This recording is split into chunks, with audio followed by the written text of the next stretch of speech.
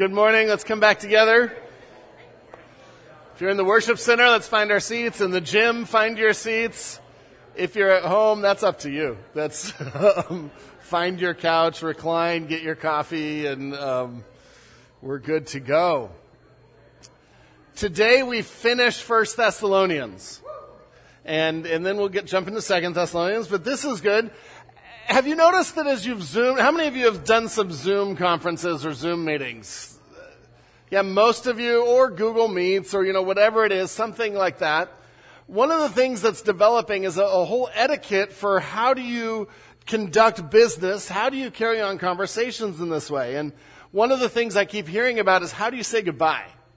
Have you noticed that? It's like, it's hard to say goodbye, because if you just click end meeting for all, you fight guilt. You fight this guilt like you have just cut those people out of your life. And they are probably at home crying because you ended the meeting and can no longer talk to them. No, I know it's not that bad, but I have noticed that as we're ending Zoom meetings, it's like goodbye, goodbye, goodbye, goodbye. And it just goes, who is going to end the meeting? Somebody step up. Well, we get to the end of 1 Thessalonians and Paul has to say goodbye. And he's saying goodbye to a church that he loves, a church that's on his heart because he started them and started training them. He founded the church. These are his sons and daughters in the Lord. And then he had to leave. He was ripped away by circumstances. And now he's writing to make sure they're okay and to do some correcting and to really come alongside them to encourage them. And we get to today, and we're going to pick up a few verses that we didn't get to last week, and then we'll talk about his goodbye. And I've titled it A Good Goodbye, or you might want to say A Long Goodbye, but I didn't want to steal a movie title or something like that. Because he has some things to say at the end just to encourage them in not only his relationship with them, but in their relationship with each other. And so today is just a real encouraging passage of how do we think about each other after we say goodbye or when we're apart, or how do we just live in community even during the week when we're not around each other. And so there's some things that we can learn. Turn with me to 1 Thessalonians chapter 5. 1 Thessalonians chapter 5. And we'll pick up some verses, like I said, that we didn't get complete last week. And then we'll look at the goodbye. But I just want to start reading for now at verse 16 so we get the context. 1 Thessalonians chapter 5, verse 16. And we'll take it to the end of the chapter. Rejoice always. Pray without ceasing. Give thanks in all circumstances, for this is the will of God in Christ Jesus for you. Do not quench the spirit. Do not despise prophecies, but test everything. Hold fast what is good, abstain from every form of evil. Now may the God of peace himself sanctify you completely, and may your whole spirit and soul and body be kept blameless at the coming of our Lord Jesus Christ. He who calls you is faithful. He will surely do it. Brothers, pray for us. Greet all the brothers with a holy kiss. I put you under oath before the Lord to have this letter read to all the brothers. The grace of our Lord Jesus Christ be with you. Let's bow our heads and ask the Holy Spirit to reveal his word to us. Lord God, as we come to your word today, I pray that you would encourage us. And Lord, give us some ideas for how to be the church, how to come alongside each other, Lord, based on Paul's example here in your Holy Scripture. Thank you, and convict us and encourage us with your word. In your name, amen. So we go back to the beginning of that section. You remember that we were in a series of checklist items, right? Where Paul is giving us, or he's giving the Thessalonians, but the Holy Spirit is giving us, okay, here's some parts of life that pleases God. And we had talked about regarding church leadership, and we talked about regarding each other, and then regarding our own personal walks with God. Internally, how do we handle hardship? And so last week we looked at the 3 commands for how to handle hardship and circumstances internally. Rejoice always, so joy and choosing to trust God. Praying continually talking with God.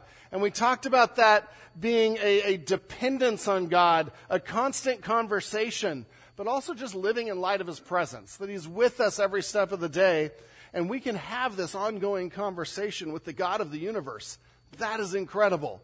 And that should bring all kinds of comfort and encouragement. So joy, prayer, and then gratitude we saw in verse 18. We're to intentionally give thanks in all circumstances. Not for all circumstances, but in all circumstances, because we know who is God and who is on the throne, and that hasn't changed. And so we have this wonderful assurance of regarding our walk with God and regarding circumstances around us, how do we live? And then we move on now to verses 19 through 22, and this is where we left off last week. And this is the last set of instructions in this checklist for how to please God. And this doesn't include everything for how to please God, but just some of the things that were on Paul's heart for this church. And we see that this is regarding the Holy Spirit. And what do they do with the Holy Spirit? What do they do with worship in the church and ministry in the church and how to support God's work? And so this would be sort of the ministry aspect of our core values. And in verse 19, Paul just dives right in. He says, do not quench the Spirit. Do not quench the Spirit. So in your notes regarding the Holy Spirit, we are not to quench. Do not quench the Spirit. And that's number 4 there. And quench is the idea of putting out a fire. And actually the word literally means putting out a fire, which is really beautiful. Because remember on Pentecost, how did the Holy Spirit come? As tongues of fire over the head. And they would have gotten that illustration and understood that. And he says, do not quench the Holy Spirit. Do not put out a fire. And the imagery is if you're camping and you have this campfire, and what do you always have to do at the end of the day? You have to make sure the fire's out. Isn't that what we usually have you do on the young adult camping trip? Or if they're up late, we're like, put out the fire, take water, and you keep pouring water on it until the very last ember is out, and there is no chance of burning down the Sierras, for instance. That's the word he uses here. And he says, do not quench the Spirit. Do not put out the fire of the Spirit. And the context here is community. So the idea is don't put out the fire of the Holy Spirit in someone else around you. And what an incredible instruction, because if we think about it, we can fall into this very easily. Especially if we've known Christ a long time and we've been in the faith a long time. Someone comes to know the Lord and they're brand new in the faith. They're like, we can do this for God and we can do this for God. And we're like, just tone it down. This is a marathon, not a sprint. You know, we don't have to get that excited about God. Really? You know, but we've all sort of felt that way sometimes with a new believer. And actually we, as ones that are solid in the faith, or we've been believers a long time, we should learn from that passion of a new believer. Because that is the passion we should all have. And that is the passion that needs to be contagious. And so Paul here is dealing with a group of really new believers and somewhat new believers. And he says, don't quench the Spirit. Don't put out that fire. Sometimes people will come into church and we'll be together and say, I have this new idea. We could do this ministry and reach people for Christ. And it can be easy to say, well, that's not how we've done it before. We tried that once 25 years ago. It didn't quite work out. And what are we doing? We are quenching the Spirit. To not quench the Spirit means being open to hear ideas from each other. Do you realize that every believer at Village Bible Church is here for the purpose of Jesus Christ? And God has put every believer here for his purposes? And there are times, and this is why as you're going through the SHAPE class, those that are in that, when we look at ministries to do, we look at what gifting God has placed in the body, not what do we want to do and trying to shove some gifting into it. No, we want to know, okay, what is God putting on the hearts of his people in this place at this time? And I've seen some of you come up with some crazy ministry ideas that did amazing things for Christ. And that if we had shut down because, that doesn't fit our paradigm, that doesn't fit our model, we don't have a structure for that. And so we want to be a group that is willing to let the Holy Spirit give us new ideas. And that's scary, and that's hard, and it's stretching, and it's beautiful, and awesome, and powerful all at the same time. And so let's think of new ideas. Let's ask the Holy Spirit to work in our body and in our ministry. We don't want to quench the Holy Spirit. Sometimes we can quench the Holy Spirit in other ways. Sometimes someone starts a ministry, they're all excited, and often the people starting a ministry are more the entrepreneurial type, right? They're more just let's get this going and passionate and get it going. Chances are the person starting a ministry, they are probably not the most administrative minded, just the way it sometimes works in ministry and in business and everything else. And so sometimes we quench the Spirit by administrating a ministry to death. And if that's your ministry and you want to administrate it, great, go for it, administrate it. I'll even help you with Excel. But if it's not our ministry, we don't have to come and criticize and come alongside and say, you know what, if you did it these 10 ways differently, it would be better. That's a way we quench the Spirit, because really we're saying it would be better if you did it my way. It would be better if you did it in a way that I think we should do it. You know what? Maybe I should just take this ministry over. No, Paul says, don't quench the Spirit. Don't quench the Spirit. I heard a story once about a father who was visiting his father's grave, and it was a family thing, and they were bringing their family together, and his little nephew was coming along, and they stopped by a florist on the way to get some flowers, and the nephew said, I want to get a balloon. I want to get a balloon for Uncle so-and-so. And everyone's like, great, that sounds good. And this nephew was so excited, little boy, and he comes out with this balloon. And they had a choice when they saw his balloon.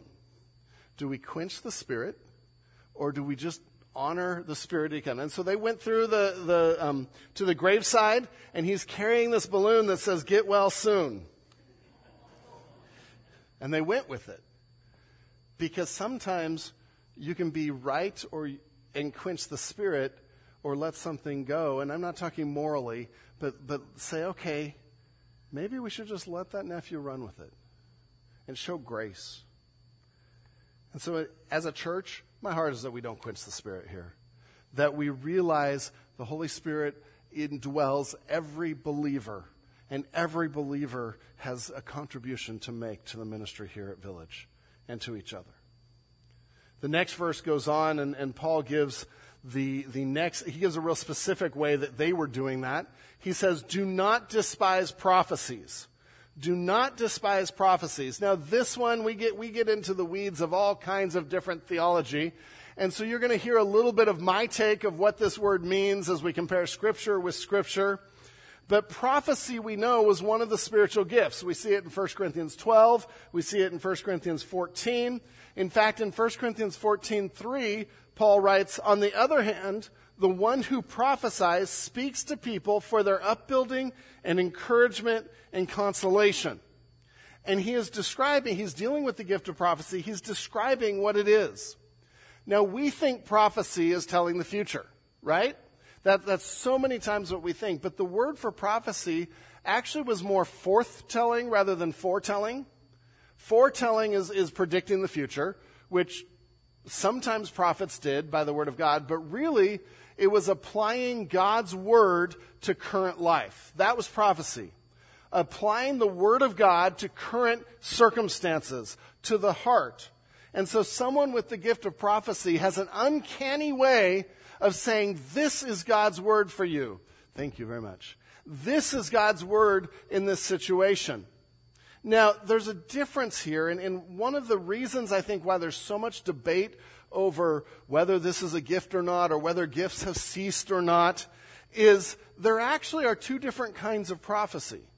And we have prophecy in the Old Testament of those that were writing the inspired word of God. Isaiah and Jeremiah and Hosea and some of those. That was a gift of prophecy where they were writing the very words of God through the Holy Spirit.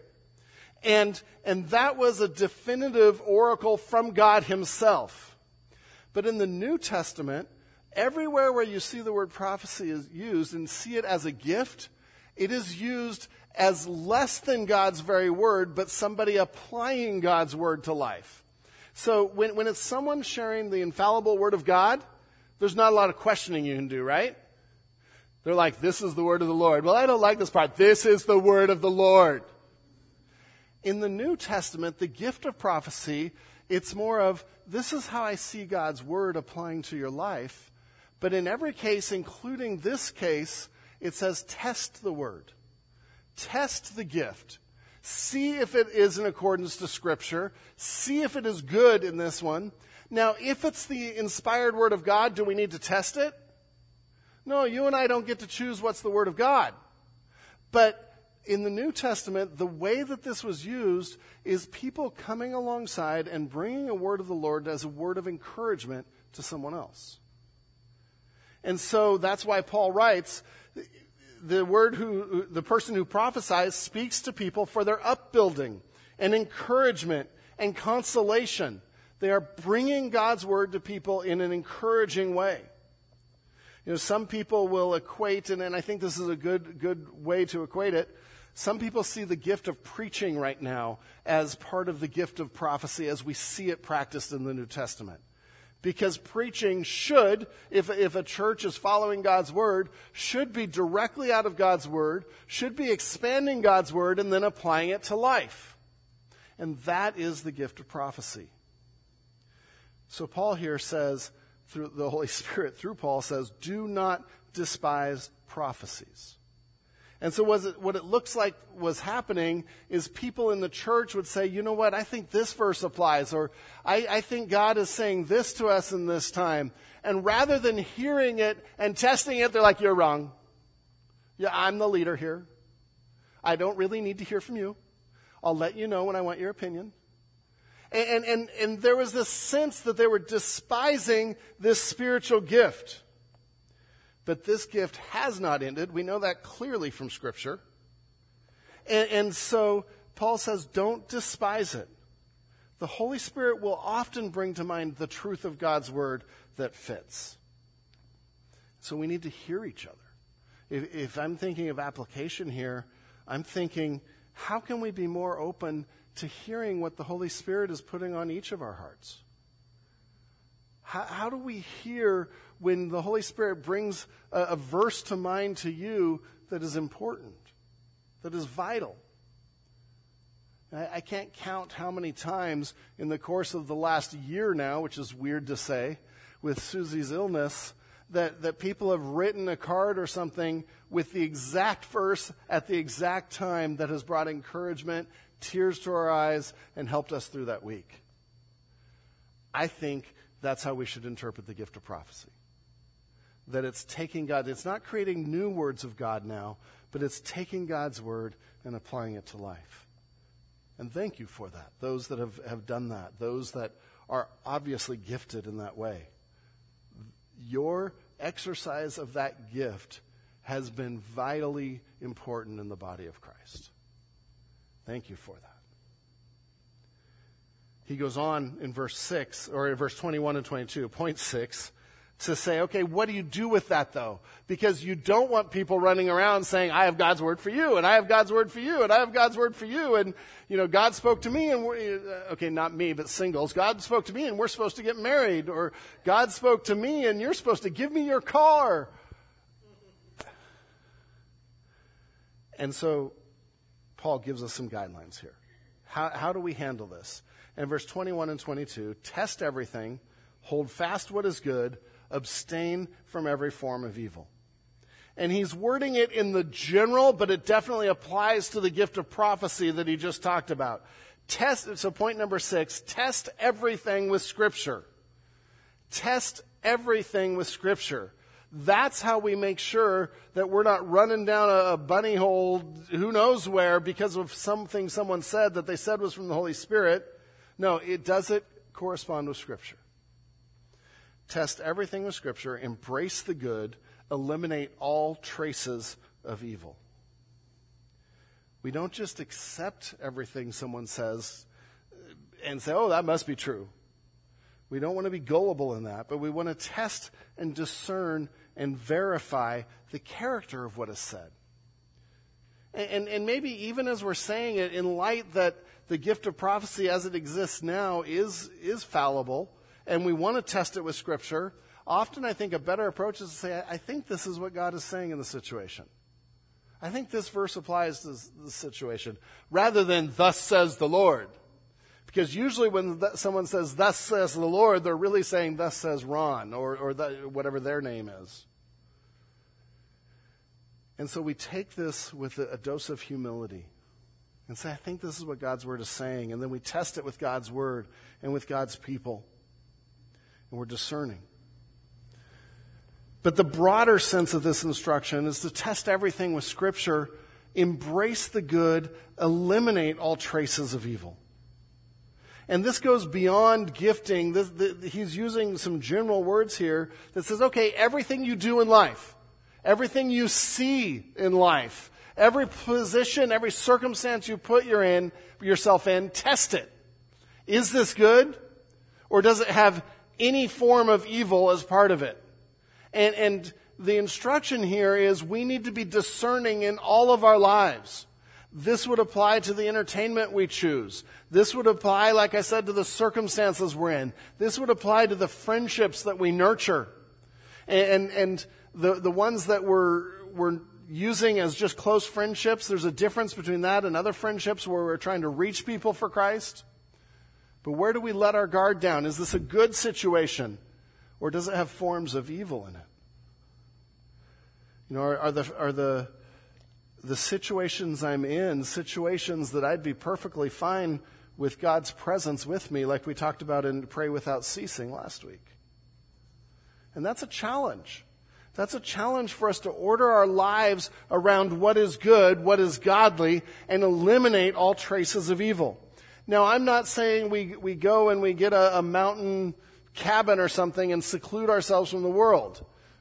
Maybe in the Sierras, but okay. This doesn't mean that we will be completely absent of evil around us. But in what situations are we letting that get past our defenses into our own hearts? You know, music is a great example. Music has a way of getting past our natural cognitive defenses and entering our lives in a different channel in our brains. And so things can get into our lives through music that would never get into our lives through a verbal communication.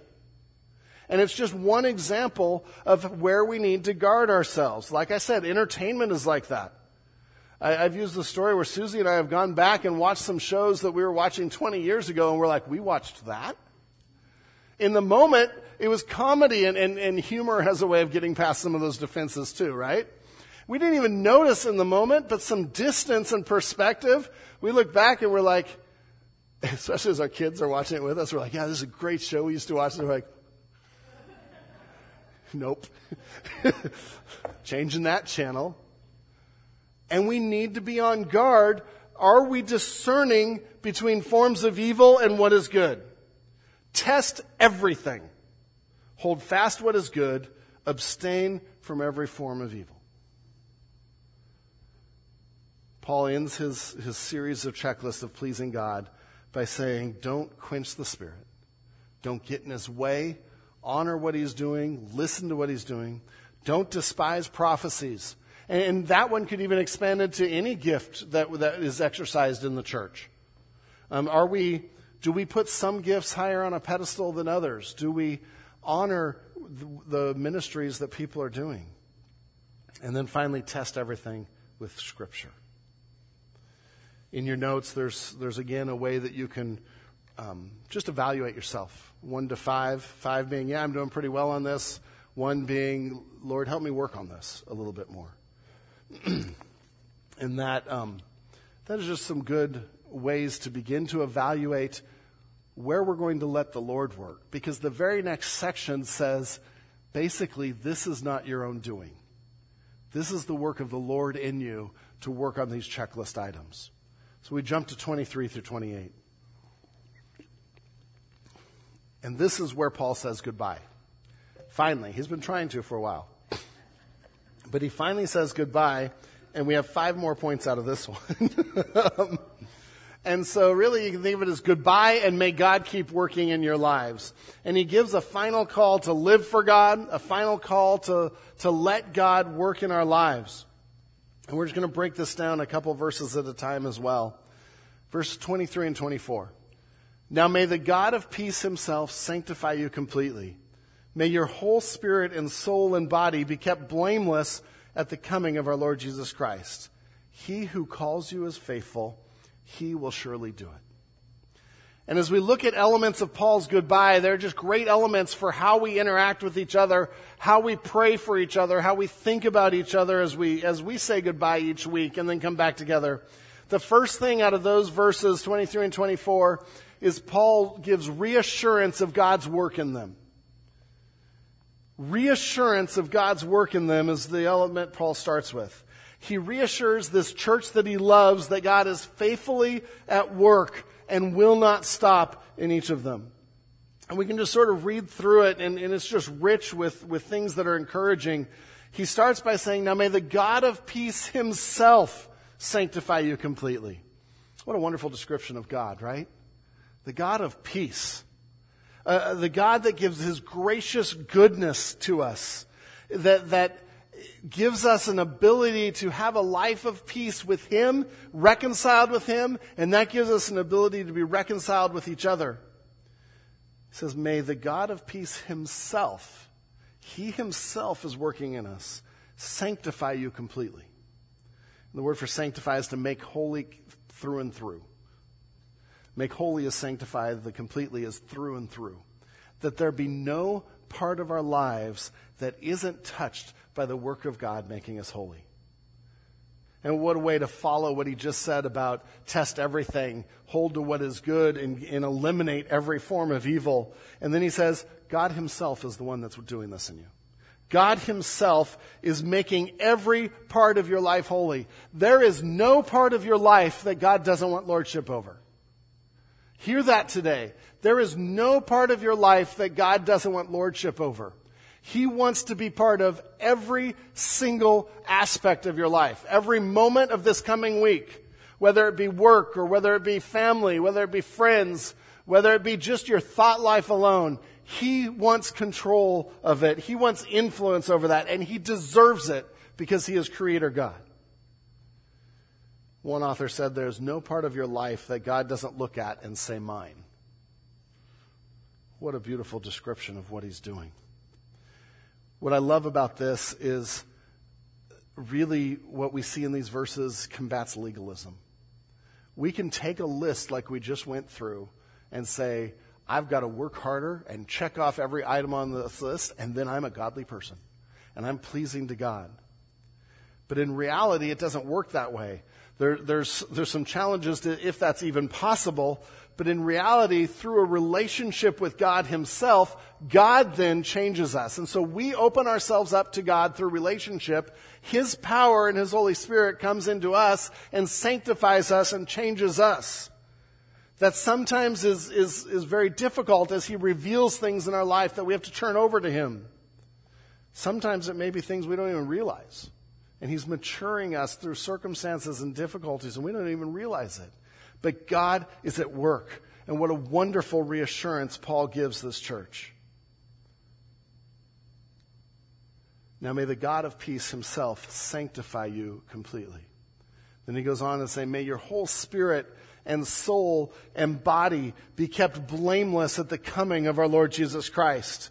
And the next phrase he's saying, may your whole self, every part of yourself, every part of your life, every part of your being, and he splits it to the immaterial soul and spirit and to the material, the body, all of that, may God keep that blameless until the coming of Jesus Christ. And we've talked about the coming of Christ, right? That Jesus is coming back.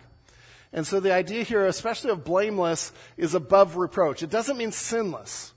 But it means every sin is taken care of. There's forgiveness for sin. It is covered by the blood of Christ. None of us will be sinless this side of eternity. Right? And so we could, if this meant sinless, we'd be like, well, that's not happening. I know my thought life this week. I know what I said in anger this week.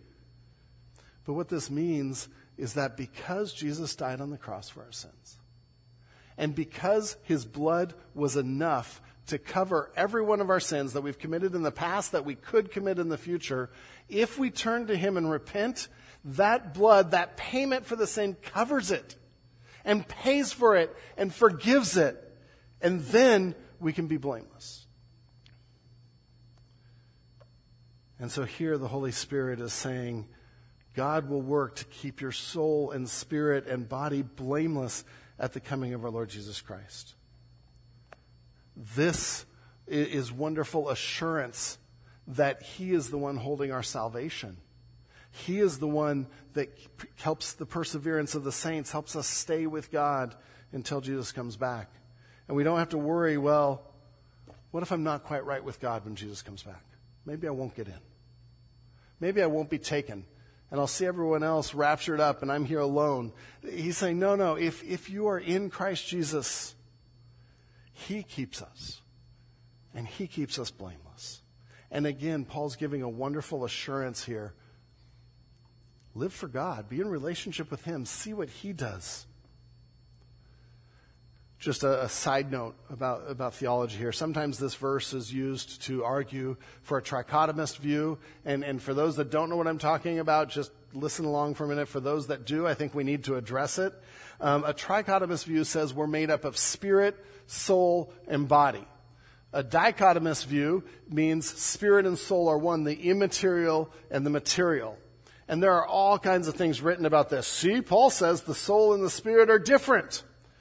The problem is we have other verses where he says they're the same.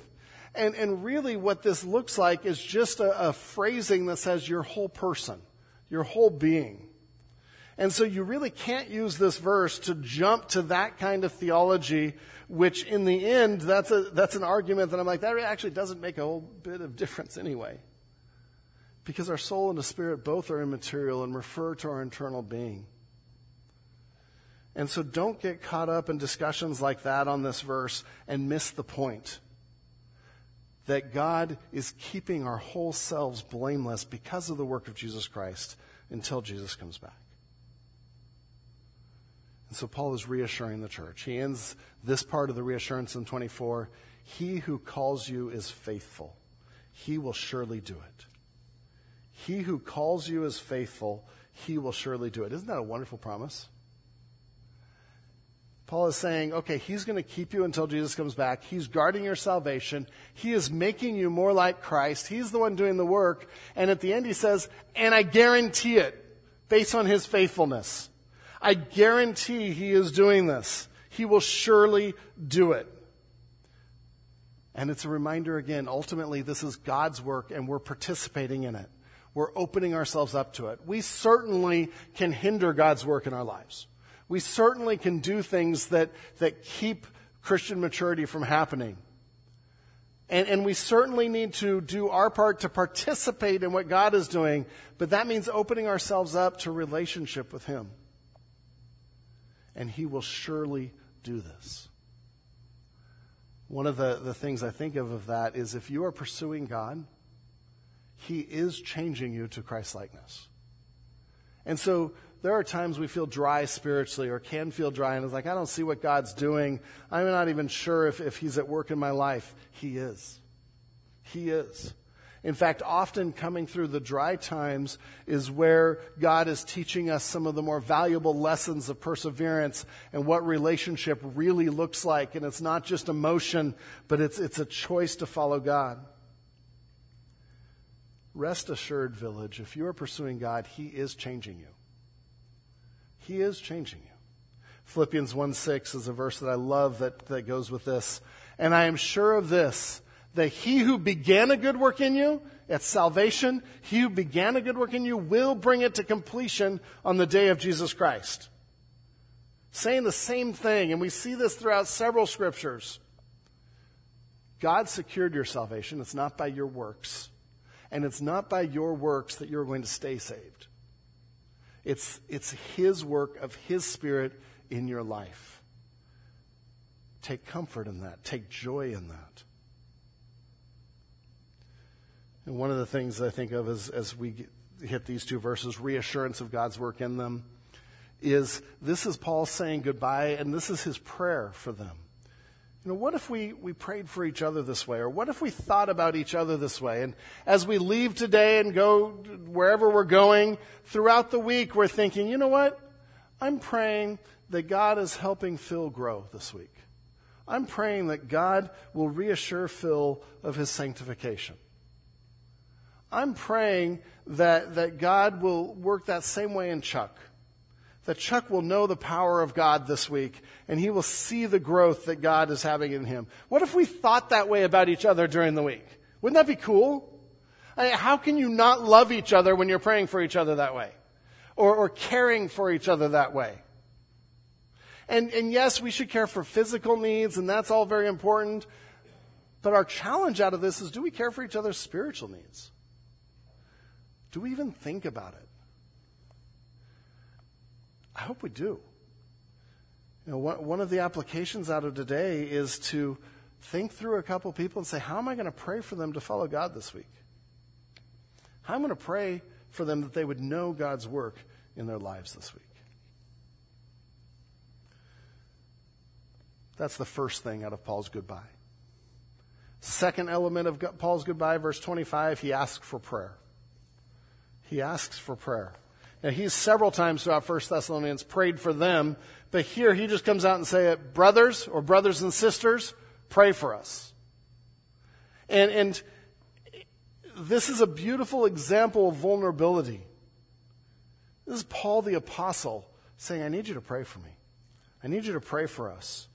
And he did this often. He did this in Romans. He did this in Ephesians. He did this in Colossians. He did this earlier in 1 Thessalonians. And what's interesting is most of the times he's meaning pray for us in our journey, but also pray for us for boldness that we share the gospel. Paul's life was never separated from the sharing of the gospel. There just was no such thing as Paul and the gospel. It was always merged into how can I be about the gospel? And so he asks for prayer. And a couple things that I think of when I hear this. Number one, that means he understood the power of prayer. He understood that his ministry would only succeed with the body of Christ praying and lifting him up. Because the power for whatever we do must come from God through prayer.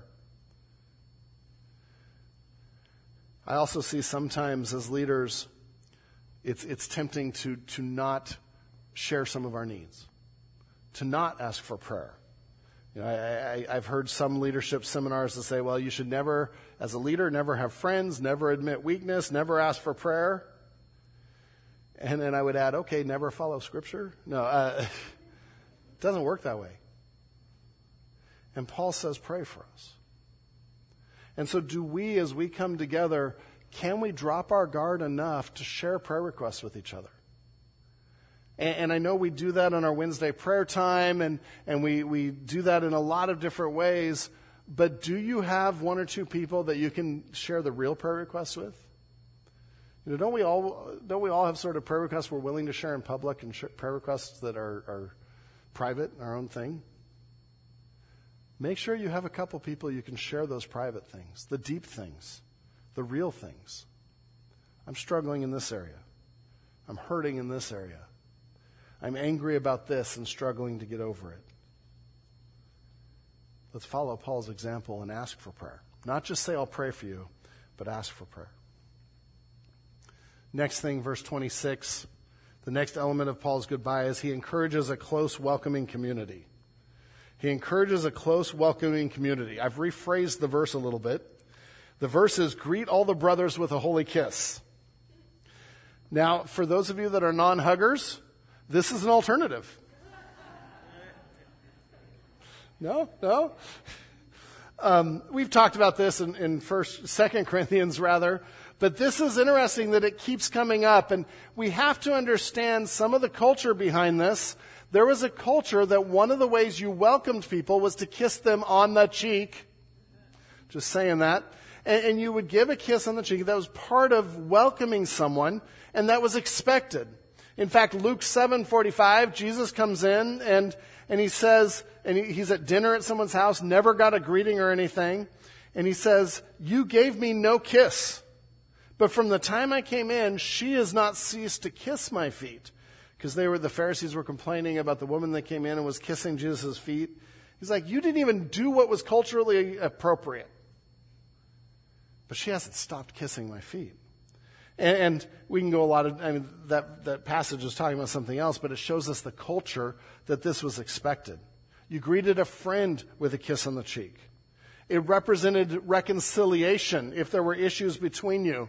It represented unity. It represented community. This is why Judas's betrayal with a kiss was so awful. Because that kiss represented trust, unity, reconciliation, and with it, he sacrificed Jesus' life. And so we have to understand what a kiss represented and then realize it may not represent the same thing in our culture.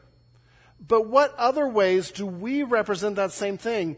That's a warm welcome, that represents unity, that represents community and reconciliation. Especially in this case, you had a church of all different classes. You had poor people, you had rich people, you had Jews, you had Gentiles. And so how do you bring them together in unity and community? There's two parts of it, I think. Number one, we have to be genuine in reconciliation and community. I can say up here, and we can talk about in our culture probably a handshake or a hug or an elbow bump or a pat on the back. That all is an appropriate substitute or appropriate way of expressing it now. But not if it's fake. Not if our heart isn't about the reconciliation, isn't about the unity. And so what Paul is here is really commending, or what he's challenging them to, is to stay close and let nothing separate you. To be united. We see sometimes the kiss used as reconciliation. Remember Joseph and his brothers, and his brothers are coming to Egypt and they're getting food. And finally when the big reveal happens, in Genesis 45:15 it says Joseph went and kissed his brothers. Just on the cheek, a cultural thing that said, we're unified. We're okay.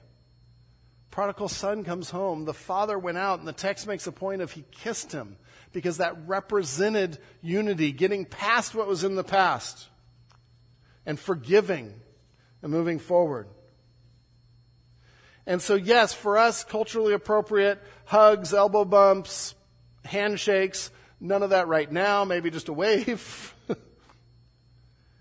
But the principle is, who do I need to be reconciled with? Am I harboring anything that keeps me from welcoming someone in this room warmly? Maybe a comment that was made last week, or unfortunately 5 years ago, sometimes we remember.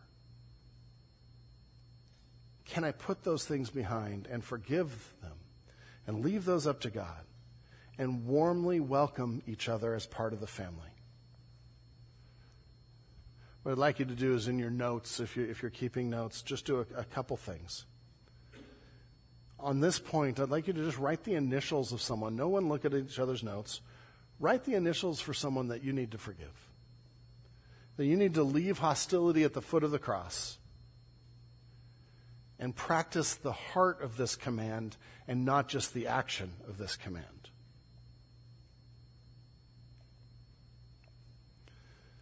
At the same time, I want you to add a second set of initials of someone, not that you have a problem with, but just someone that God would put on your heart right now to make sure they feel welcome. And maybe you need to look around and see who's not here. But who's someone that God would put on your heart to make feel welcome? Listen to the Holy Spirit, write down their initials, and then do something about that this week. Make sure they feel welcome. And so we can read these and say, oh, that's a great ending, or we can put them into practice. And I hope we put them into practice. Last two elements of Paul's goodbye. A good goodbye. Verse 27. I put you under oath before the Lord to have this letter read to all the brothers. And you're probably saying, well, what are you going to get out of that verse? This is really a call to help each other spiritually. It's a call to help others spiritually. And actually, he changes to some very strong language here. He changes to the singular. He probably has taken up the pen and is writing these last two verses himself. And he says, I put you under oath, or I urge you, I challenge you before God, before the Lord, to have this letter read to all the brothers. And it's a challenge to make sure that the people that receive this, that the leaders are watching out for the spiritual growth of everyone.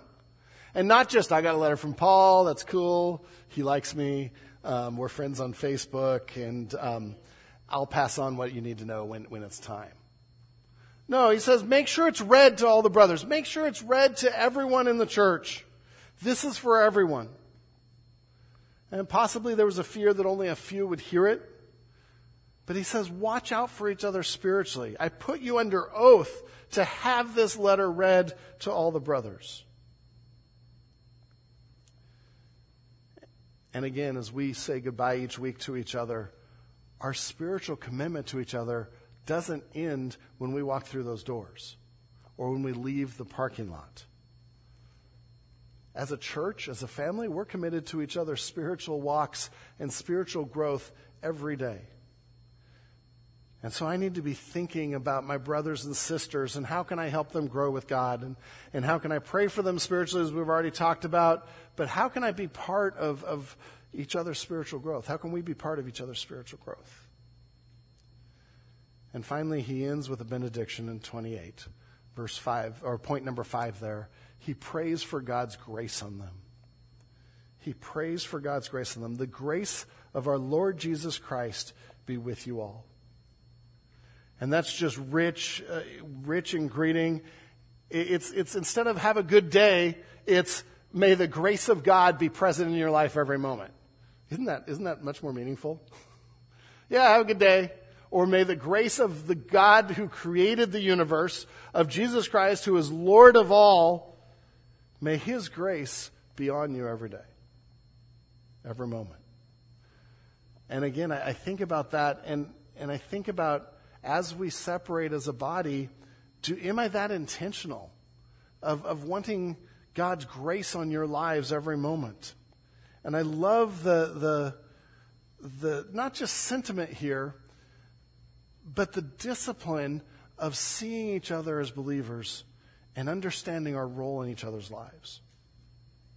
As we leave today, it's not just have a good day, but may you experience God's grace every moment in your life. And as you experience it, may you pass it on to others. You know, one of the ways that we can put this into practice, dads, let me talk to you guys for a minute. Dads with kids at home. There are two really, really important times in your life with your kids. When you leave for the day and when you get home. I'm not saying the other times aren't important, but how you leave and how you return mean the world to your kids. When you leave, consider praying with them. Don't just say, goodbye, I'm off, but give some sort of prayer, give some sort of blessing over their day. Asking that God move in their day. It lets them know that you really miss them, that you really care, and that you'll be thinking throughout the day. And then it's not here, but how you come home, dads, is everything. Take that drive home from work or the walk from your home office right now to just clear your head and be ready to be home when you get home with your kids. But what a great way to leave our kids is to say, I'm praying for you. I'm praying that God will be over every part of your day, that you'll see God work in your day, and then to send them off, or then we go. 5 ways that Paul really says goodbye. 5 really important parts of a good goodbye. And the first one is that he reassures them of God's work in them and that God is continuing to work. Then he asks for prayer, and there's some mutuality there. He encourages a close, welcoming community. He calls each one to help others spiritually, and then he prays for God's grace on them. May we, in our relationships, say goodbye well and think about each other during the week and not just on Sundays. Let's close in prayer. Lord God, our Father, thank you for your word, for something as simple as a goodbye that we can learn from, that we can put into practice, Lord God. I pray that our care for each other would go beyond Sunday morning or whatever activity we're at. But Lord, that you would build a community of faith that are brothers and sisters in Christ throughout the week. That we are encouraging each other, that we are encouraging each other with your word, Lord, that we are praying for each other, that we are caring deeply about each other's spiritual walk. Lord, may we be your church and shine well on you. Thank you, God. In your name, amen.